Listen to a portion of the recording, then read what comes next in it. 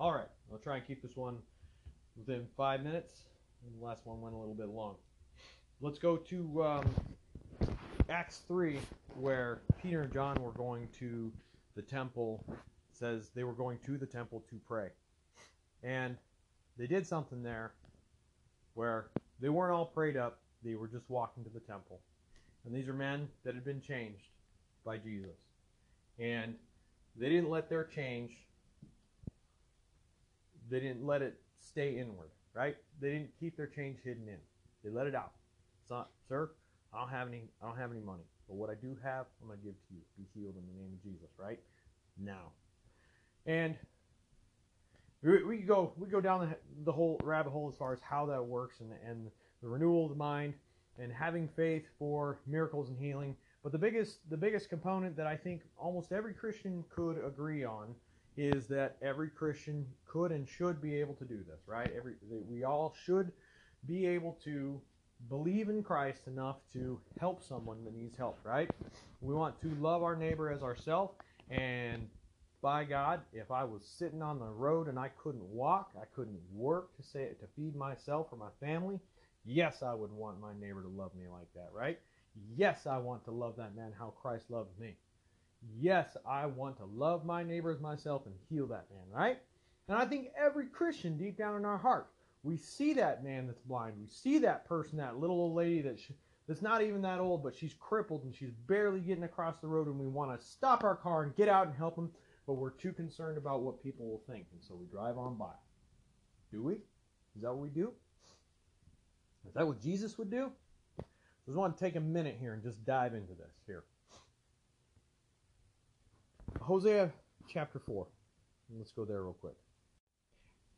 You see, there's a seed that's been planted here in God's people, right? Whether you realize it or not, if you're saved, if you fulfilled Romans 10, you believed in your heart, and then you confess the name of Jesus out of your mouth, you're saved.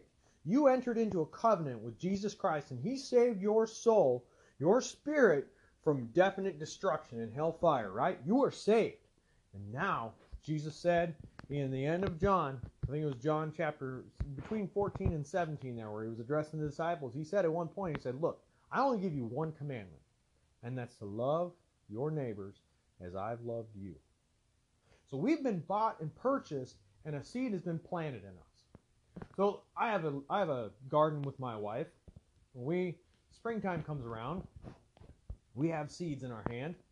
We have a choice. Do we plant these seeds? Or do we just, are we even that concerned about a garden this year, right? We can just go to the grocery store and buy seeds. But now we're looking at, maybe is there a new COVID? Is there a new pandemic? Are we going to be able to buy groceries 6 months from now? And so now I have a question. If I can't buy groceries with my wife 6, 8, 9 months from now, whose fault is that? That I didn't plant those seeds. That's my fault. I had a garden, I had perfect fertile soil, and I had seeds, but I didn't plant it. Listen to Hosea 4. Hear the word of the Lord, you children of Israel. People of God, listen up. For the Lord God has a controversy with the inhabitants of the land because there's no truth, no mercy, no knowledge of God in the land. Whose fault is it today in America that there is a near majority of people who are willing to espouse a candidate of either evil? I don't care who you want to say is the best one, Joe Biden, Donald Trump. They both represent a party that is mired in evil. Both parties has lied, sold out millions, killed thousands, and here we are, voting for the lesser of two evils. Or are we? Let's hear this out. Let's hear what God's talking to His people.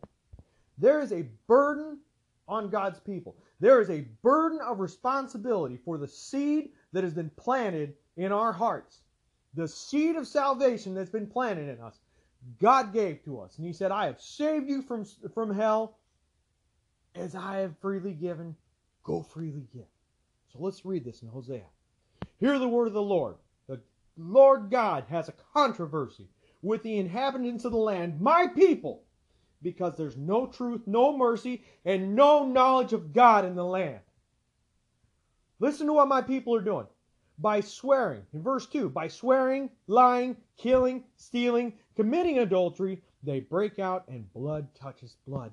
Therefore will the land mourn, and everyone that dwells there will languish with the beasts of the field. The fowls of the heaven, the fishes of the sea will be taken away. Listen to what he's saying. These, if you go back in Deuteronomy in 28, he talks about these are all the curses that he told them would fall on the heathen. These are the promises that God gave for those who wouldn't believe, for those who would fall before the feet of them that believed in him. And now he's saying, because my people has tried to blend in with the people of the world.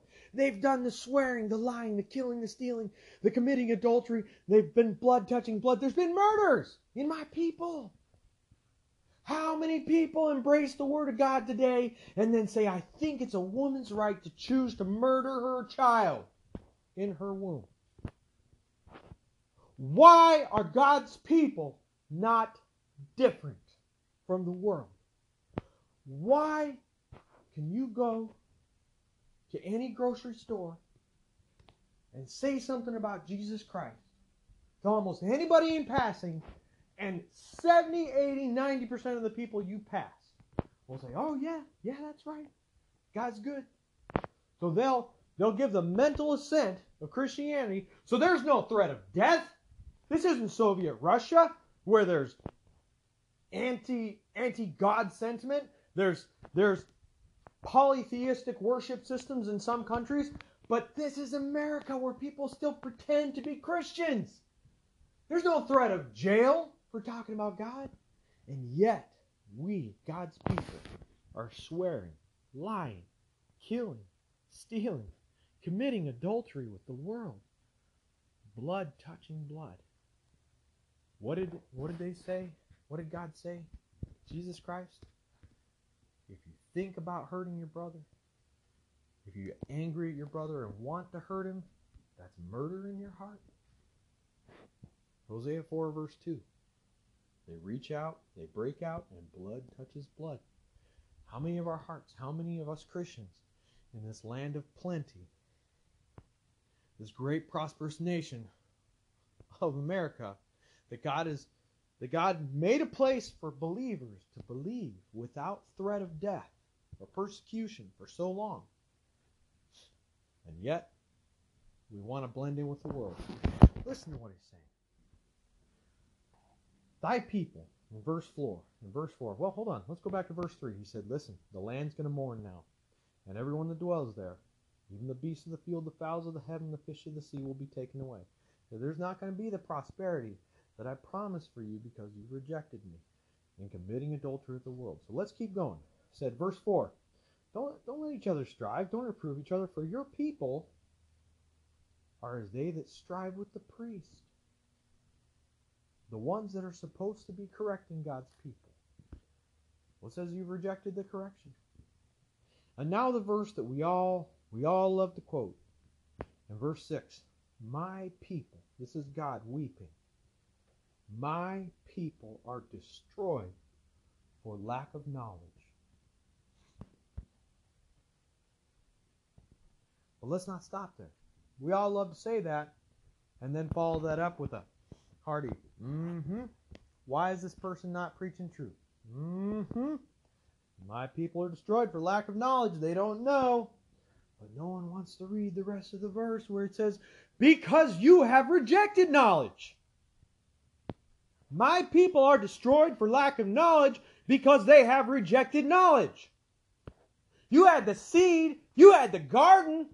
You go to Food Lion, you go to Lowe's, you go down to the grocery store, you go to work every day.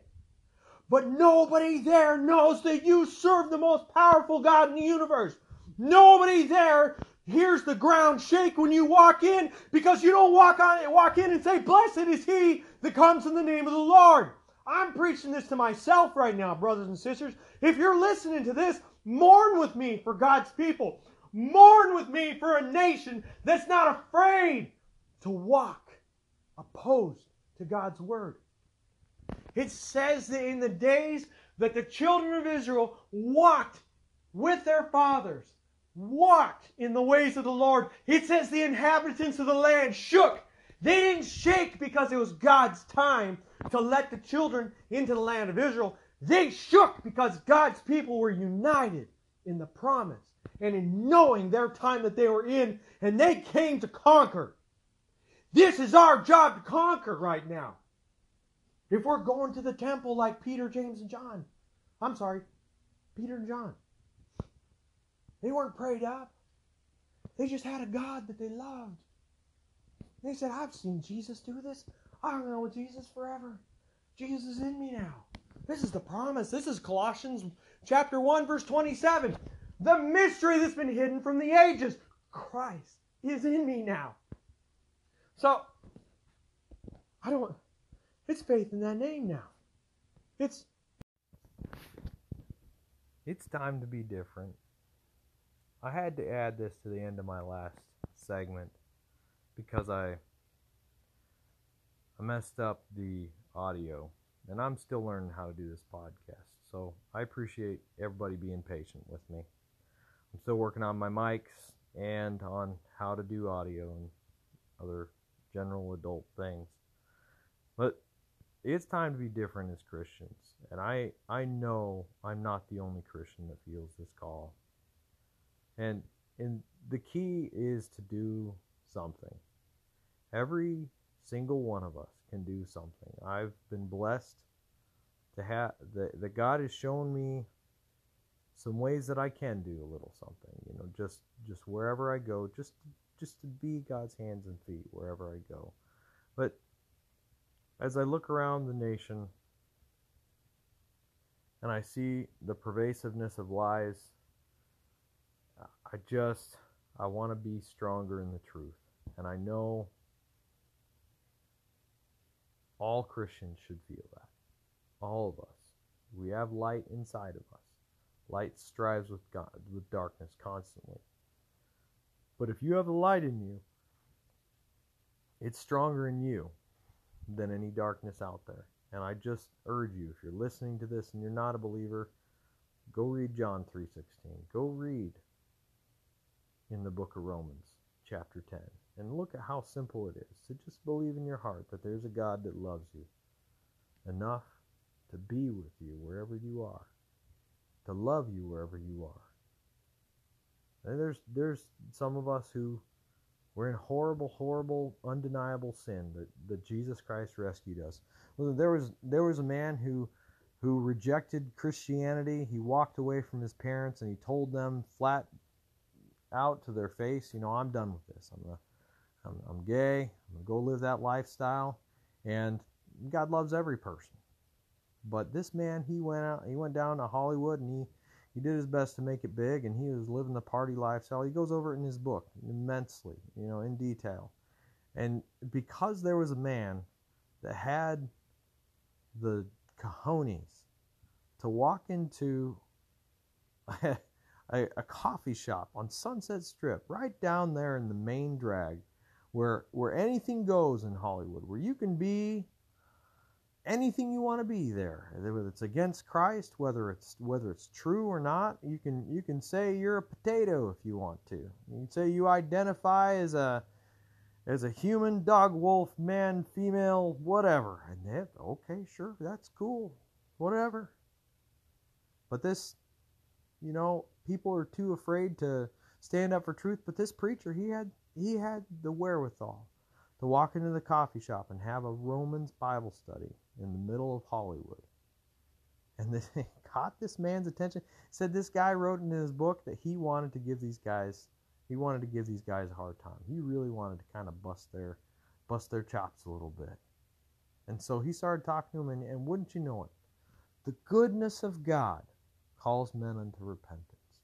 The love of God, the goodness of God calls us all to repentance. And this man, less than a year later, is writing a book about how God changed his life and saved him from his sin, saved him from his lifestyle, dramatically changed his life, and he's brought several people from those lifestyles to Christ.